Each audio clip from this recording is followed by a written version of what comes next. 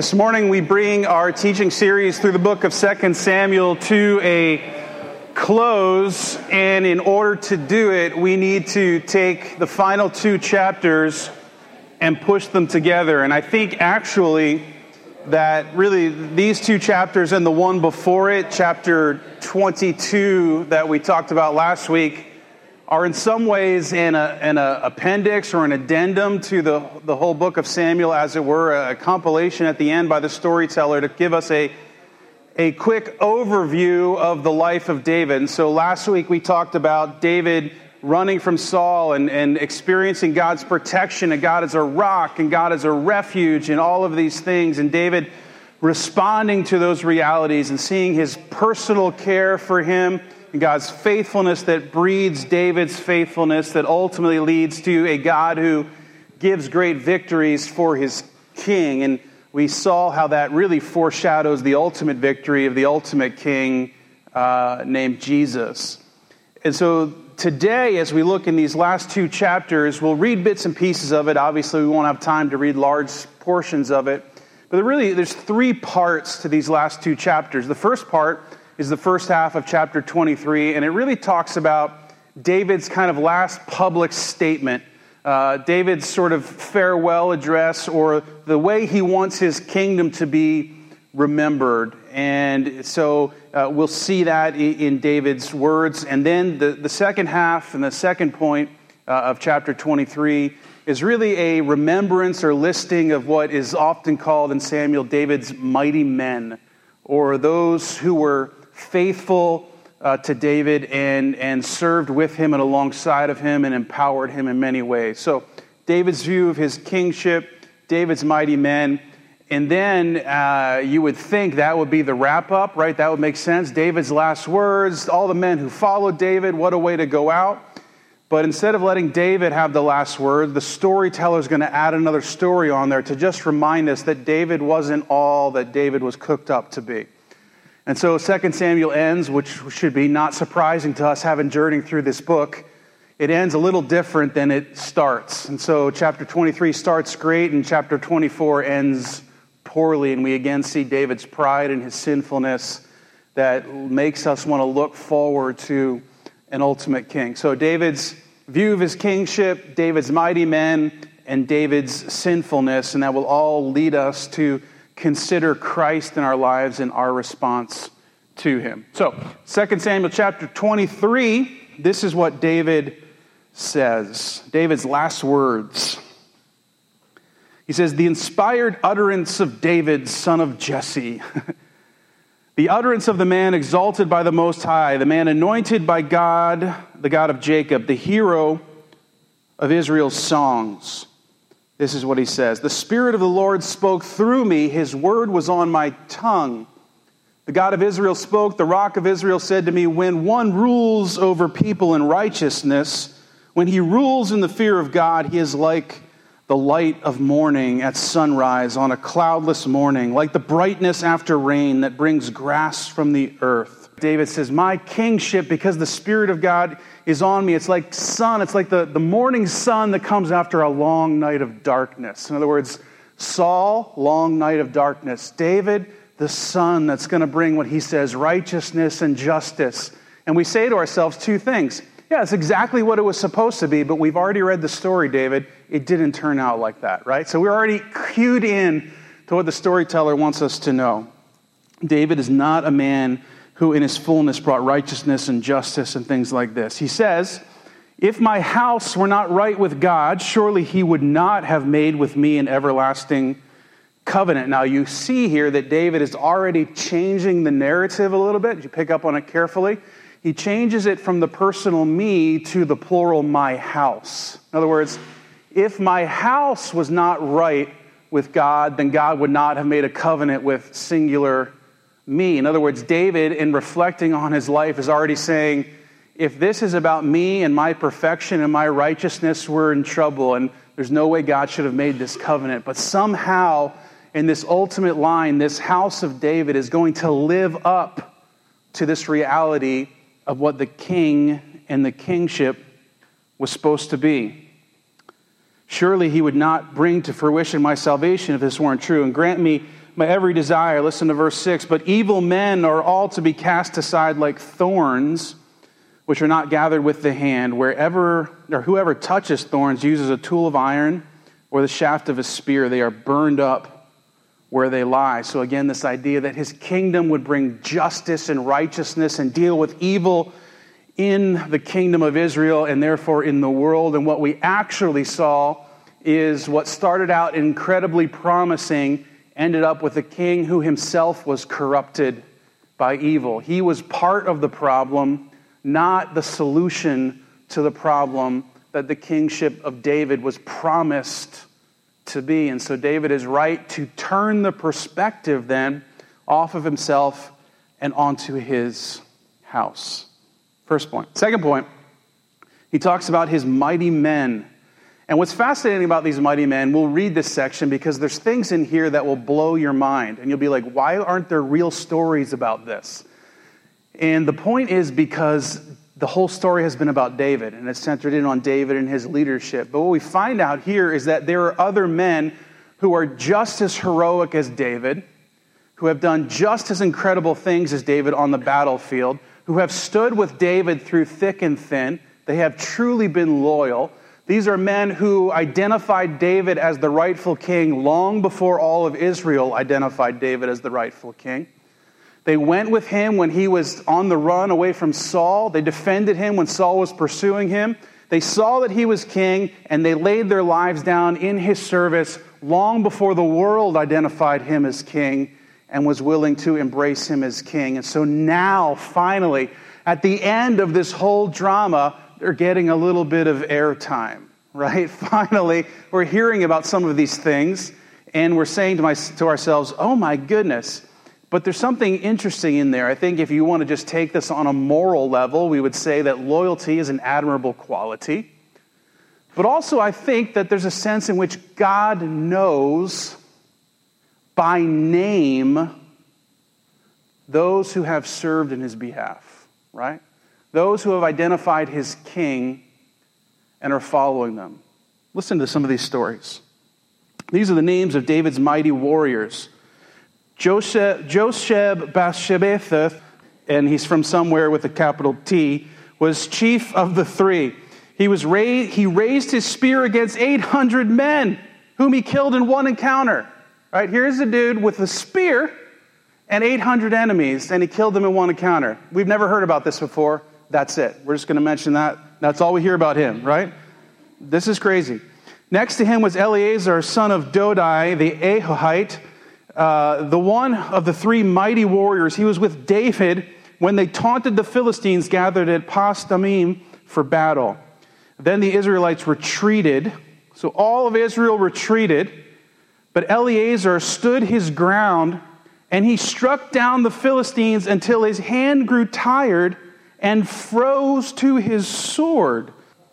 The Lord brought about a great victory that day. The troops returned to Eleazar, but only to strip the dead. In other words, Eleazar killed all of them, and when Israel finally came back, they just came to take their belongings. This is all we hear about Eleazar, right? Next to him was Shammah, son of Agi, the Hararite. When the Philistines banded together at a place where there was a field full of lentils, Israel's troops fled from them again. But Shammah took his stand in the middle of the field. He defended it, and he struck the Philistines down. And the Lord brought about a great victory. So Shammah's the guy who is pretty passionate about lentils, right? Verse 13, during harvest time, 3 of the 30 chief warriors came down to David at the cave of Adullam, where the band of Philistines was encamped in the valley of Rephaim, right? There's the giants again. At this time, David was in the stronghold, and the Philistine garrison was at Bethlehem. David longed for water and said, oh, that someone would get me a drink of water from the well near the gate of Bethlehem. Now, I've tried this at home, right? I've been on the couch after a long day of watching the Phillies or the Flyers or whatever, and my boys are over there doing something else, and I tried this. Oh, that someone would get the king some water. I don't usually ask for water. It's probably a Diet Coke, but you get the point. No one gets that for me. I don't know why. But 3 mighty warriors, hear what David says. They break through the Philistine lines. They draw water from the well near the gate of Bethlehem, David's home water, and carry it back to David. Can you imagine this? This valor. And then can you imagine this? But he refused to drink it. Instead, he poured it out before the Lord and gave it back to God as an offering. Far be it from me, Lord, to do this, he said. It is not the blood of men who went at the risk of, is this not the blood of men who went at the risk of their lives? David would not drink it. Such were the exploits of the three mighty warriors. We don't hear about them again. Abishai, the brother of Joab, we've heard of him a little bit. The son of Zeruiah was chief of the three. He raised his spear against 300 men whom he killed. And so he became as famous as the first three. Was he not held in greater honor than the three? He became their commander, even though he was not included amongst them. And then listen to this guy.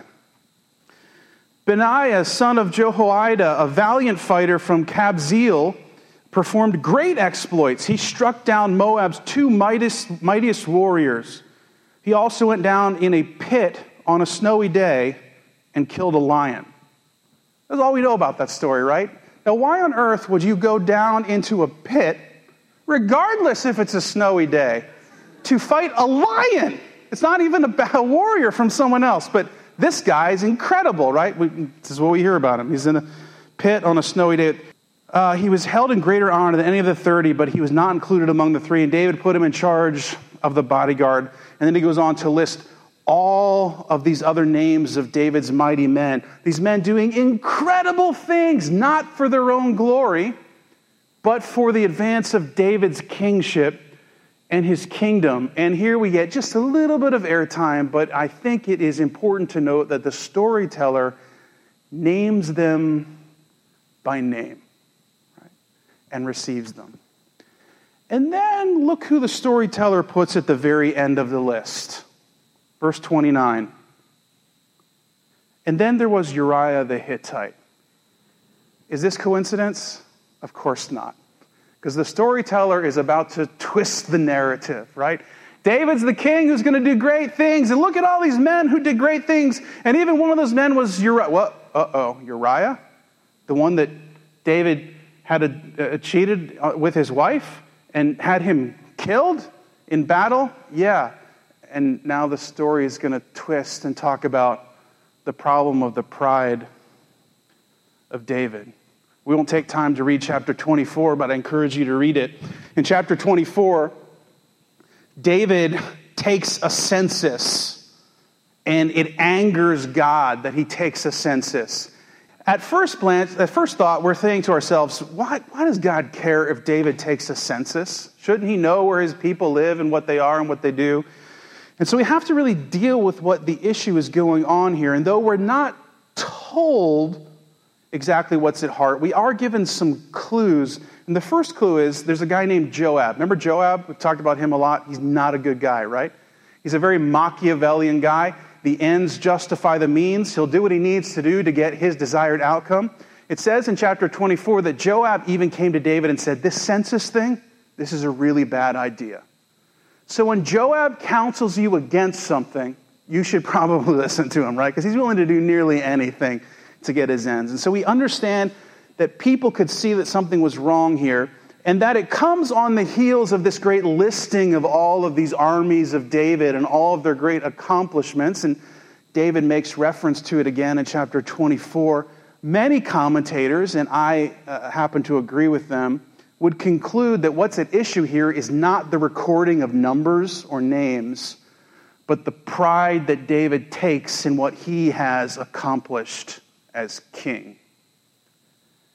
And in that pride is as significant a sin as the murder of Uriah, because they are derived from the same reality of personal rebellion and personal autonomy and authority. Do you see that? Do you see it? And so we think God's going to bring a 3-day plague because he took a census.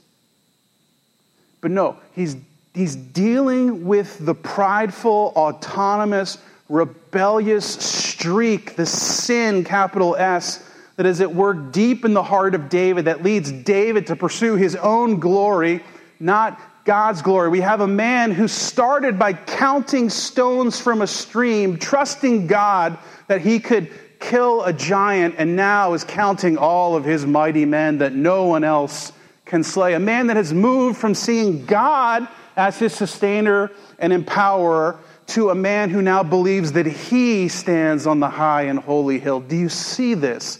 And it is so easy to move that way. Here's the truth. It is not wrong to record numbers. It is always wrong to find your identity in them. It is not wrong to record numbers.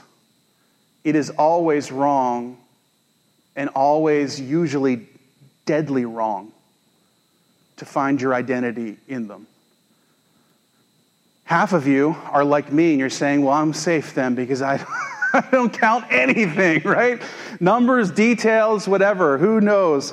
But you know that this is not just about actual abacuses and sliding stats over. We're talking about power and self-worth and accomplishment and significance and acceptance and security. You may not count your mighty men, but you do count your Instagram followers. You may not count your mighty men, but you do count your bank account.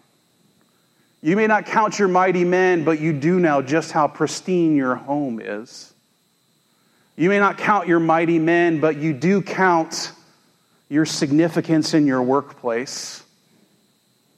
The praise you get from your boss or your clients. Unless you think that people in quote-unquote spiritual professions are immune from this, pastors and missionaries and those types are perhaps the worst at this. Because we find our significance in how many people show up on a Sunday morning, or how many people talk to us about how impactful our sermon was, or many other things. It's a different feeling in the flesh to be just starting out planting a church, to move to be the pastor of an accredited and growing church, to move to be the lead pastor of a multi-congregational church, are very different realities. And in my flesh, I'm no different than David. Do you see it? That when I started out, I'm fully dependent upon God. God, if you don't do something here, I've got no hope. I know no one. I have nothing. And now, well, God, look what I've been able to accomplish, right? And I don't sit home and say that, but these things, they reek inside of us. You understand?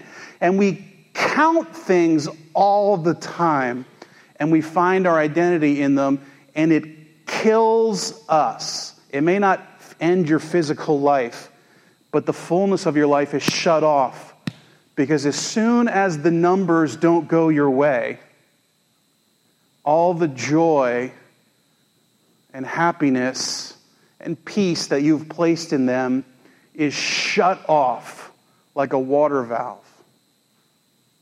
You see it? And the truth is that there's two sides to this, right?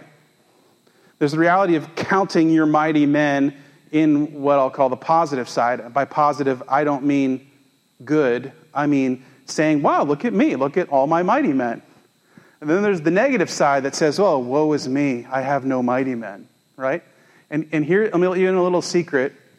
There's a guy who's written a fantastic book about this. His name's Edward Welch, When People Are Big and God is Small.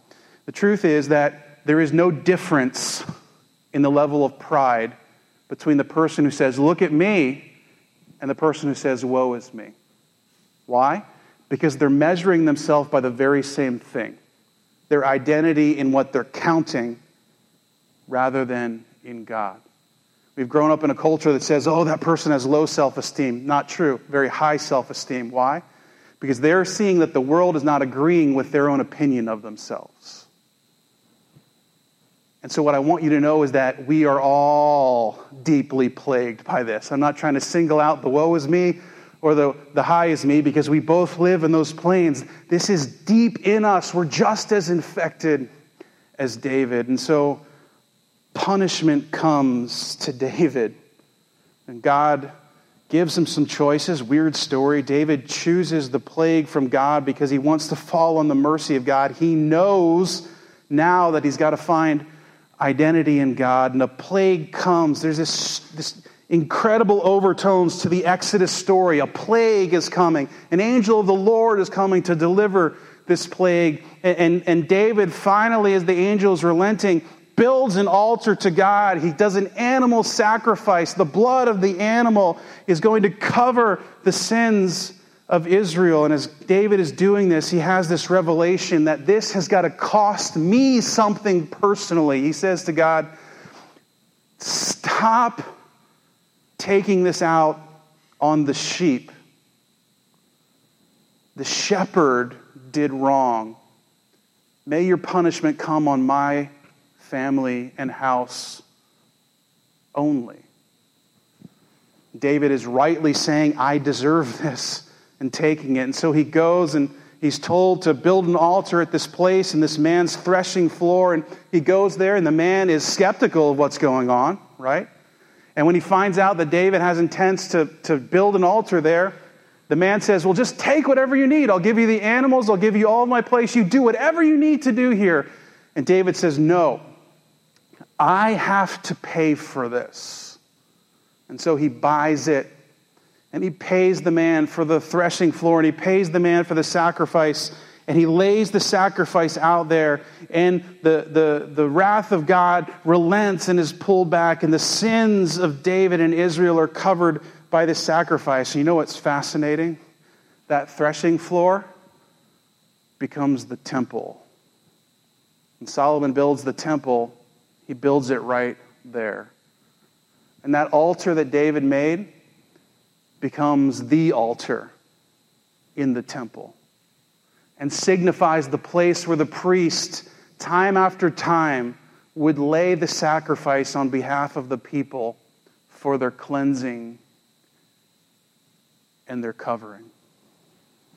And so now, once again, at the end of this great story, this great saga, I should say, of the reign and rule of David, we are left to look forward.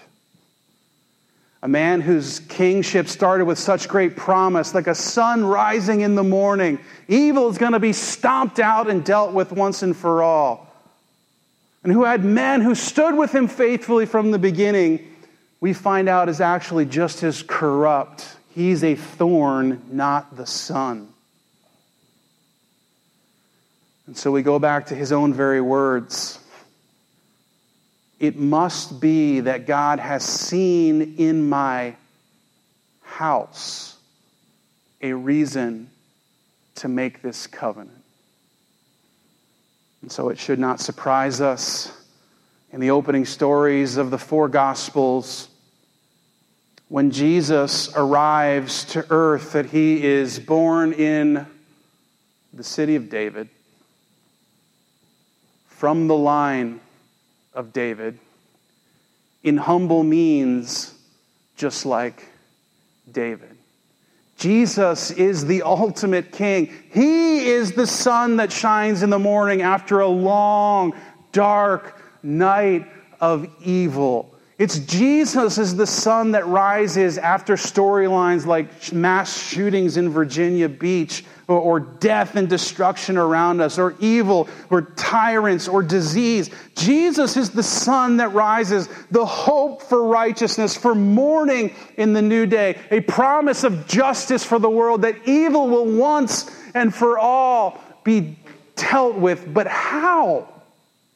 How can he do this?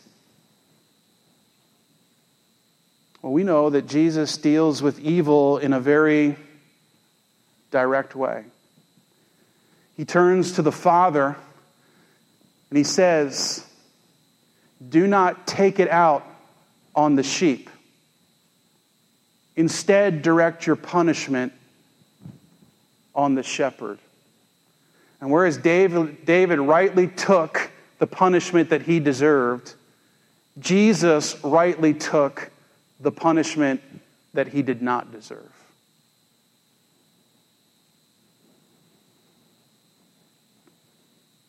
And as he willingly paid a significant price.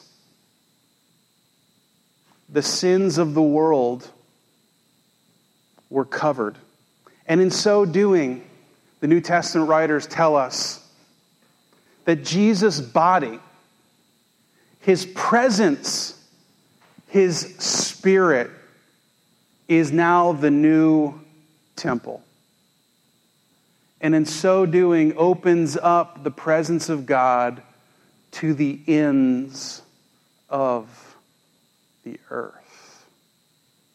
That everyone can be included in the kingdom of God. In Jesus' incarnation, and through his death and ultimately his resurrection, he has brought his kingdom. When Jesus comes, it's on purpose that they say the kingdom of heaven is at hand. But it is at hand in what we call an already but not fully yet way. If you think of heaven as a giant circle, this is not true, it's just illustration. A giant circle, and earth as a giant circle. What you have is the hope that one day heaven and earth would be totally enmeshed together. That's what the Bible calls the Garden of Eden, or the future restored earth. At the Garden of Eden, after the sin, heaven and earth were separated. When Jesus comes, there now begins to be an overlap between heaven and earth. And he tells his disciples to pray that it would be done on earth just like it is on heaven, that the church would be the continual overlap of these things, but that ultimately one day when Jesus comes back to finally deal with the thorns of evil once and for all, heaven and earth would be one again. But now we live in this already and not yet reality, where most, in fact much, of our world does not recognize Jesus as the true King. So what about us then?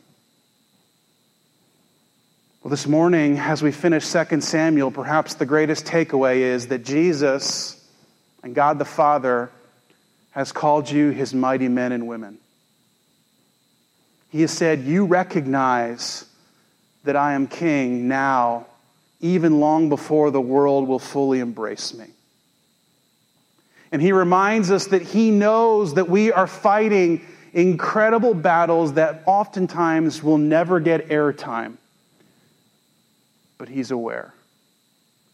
So what does it mean to live as a mighty woman or a mighty man of King Jesus now? Let me suggest a couple of things to you. First, it means being willing to set aside the pursuit of your own kingdom to pursue the advance of Jesus' kingdom. What's universal about all the stories of the mighty men of David is that none of them talk about the great ranch they were building back home, right? It's all these crazy stories of frontline warfare. And so what does it mean for us? No one's telling you to sell all your belongings and go live like a desert father back in the early days, right? But what does it mean for you in your time and in your talents and in your treasures, your resources, to be more about the advance of the kingdom of Jesus than your personal kingdom here on planet Earth right now? Jesus says your prayer should be not that my kingdom advances on earth, but that the kingdom of heaven comes more on earth. What would it mean for you to be a mighty man or woman of God? And the truth is that sometimes it means taking some crazy risks, doesn't it? Right? But what on earth drives Benaiah to go down into a pit on a snowy day to fight a lion? Right? To any onlooker, and to any onlooker, we look at him and think, something's not right? This is a crazy choice. Right? The 800 men, we kind of get that. We wouldn't do that, but we kind of get that. The lion in the snowy pit, it makes no sense to us, right? But it has to be that he so believed that David was who he claimed to be, that he was willing to do things that to the onlooking world seemed a little off. Right? Now listen, to an onlooking world, a life of allegiance to King Jesus looks a little off. Right? I'm not asking you this morning to consider huge things like moving to the Middle East to announce the kingdom of God there, but it's possible that God might call you to do that. I'm talking about what seems to us to be small acts of obedience. But the reason they're so difficult is because the world says, why would you live like that? To be a truly honest person. The world says, that's crazy. What's in that for you? To be a person who truly is marked by their faith in Christ. To be a person who actually loves their neighbor. To be a person who's willing to share about their faith in a respectful and responsible way. To all of those things, we're thinking, because the world has told us time and time again, that's weird, that doesn't make sense. But the mighty men and women of Jesus go into the pit on a snowy day to fight a lion, right? And so will we be defined by what they say about us or by the King who compels us to live a different kind of life? You see this. And then sometimes it might mean engaging in the battle. I suspect you will not be encountered by Philistines this week. If it happens, we'll get you added into 2 Samuel. I promise. I'll find a way. I'll talk to the Holy Spirit. New Hope Alliance version of the Bible. We'll add you right in there. But you will encounter at least 2 of 3, perhaps 3 of 3 more significant enemies than the Philistines. The first is Satan and his minions, who are attempting to influence us in so many unknown ways. I love the Screw Tape Letters, because in them C.S. Lewis tries to paint a picture for us that the temptation and the diversion that Satan and his minions do to us is so subtle, because we're often looking for it to be these flashing light spiritual battles. But he'll distract us so that we aren't on mission for what we're doing. Being a mighty man or woman of King Jesus means engaging in that battle. The second enemy is the world. And I do not mean by the world people. I mean by the world the systems of this world that under the rule of Satan have joined together to create opposition for the advance of the kingdom. There are no names or faces that come when I say world. I'm talking about the systems and things of the world. You'll meet it. And then the most sinister and the most deadly and the most untalked about of all of the enemies. You. Your flesh, which Paul says is at war with you. And it is not needing to be in other places. It is always with you. You will not, I imagine, fight a lion in a snowy pit, but you will fight yourself in something that seems to be far worse than a snowy pit. This is what it means to be engaged in the battle of the flesh. Why even do it? Why not just give in to the things that your body says are good and you want? Because you have come to believe that Jesus is who he says he is. And so even though the world says, why not just do what you want to do? If it makes you happy, it can't be that bad, right? Gospel according to Sheryl Crow. And so, it's true, right? So, but because we've come to believe that Jesus actually is the rising sun after a dark night. That he actually is dealing with the thorns of evil. That he actually has taken on the sins of the world that weren't his responsibility. That he has become a temple. That he has joined himself to us so that where we go, he goes, and the presence of God is with us. And so let me leave you with this. As you seek to be a mighty man or woman of King Jesus, as you try to figure out what it means to not pursue your own kingdom, but to go all in for the kingdom of Jesus, as you understand that it's going to mean taking risks, even as small as they may seem, that don't always turn out good, and then it means battling with the enemy. Here's what 2 Samuel 23 reminds us. God is aware. And by aware, I mean three things. The first is that he's present. Do you think that Benaiah really killed that lion in the snowy day in the pit? Yeah, he did. But because God was there. We go all the way back to the beginning of the David narrative. Did David really kill that giant? Yeah. But God was there. There's a secret behind all of these stories of valor.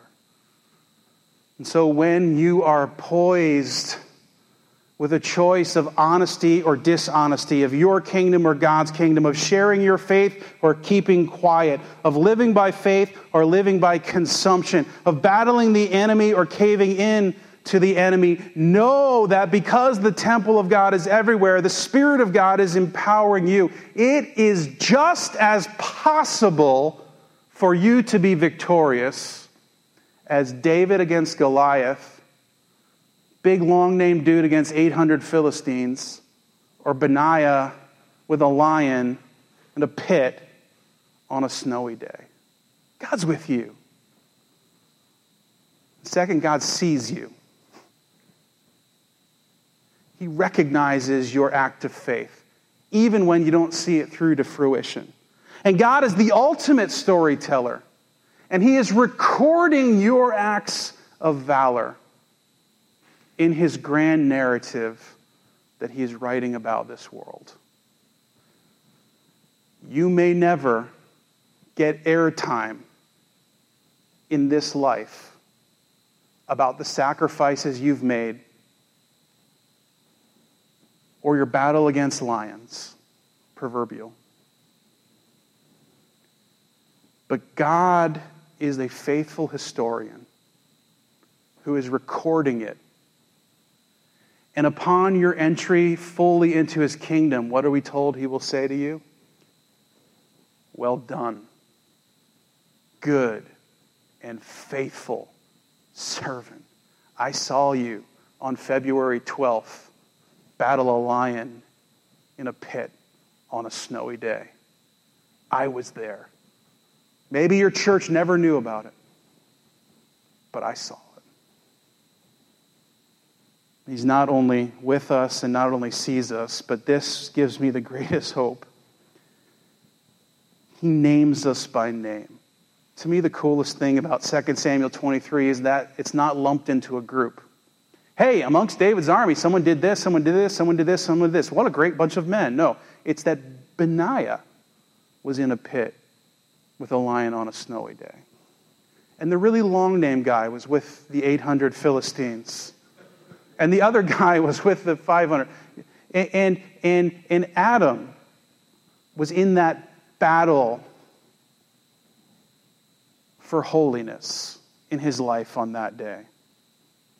And this person was restraining from acting in anger or vengeance against someone in their family. And this person was working towards restoration and forgiveness of someone who had wronged them. And this person was attempting to live in honesty. And this person, though they did not know how to do it, was trying to have spiritual conversations with their neighbor. And God is present, and God sees it, and He records it, and He calls you by name for your faithfulness. This is the great takeaway of 2 Samuel, that David had great hope to be something, instead he turned out to be a thorn. And so we can look forward and have noticed Jesus to be the ultimate king. So what difference does it make in the now? Should we just live here and hope that one day we can go away and be with Jesus? No, we must declare Him as king now, even though the world does not yet.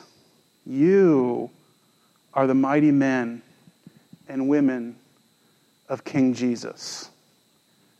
And I am privileged to battle alongside of you. Can I pray with you?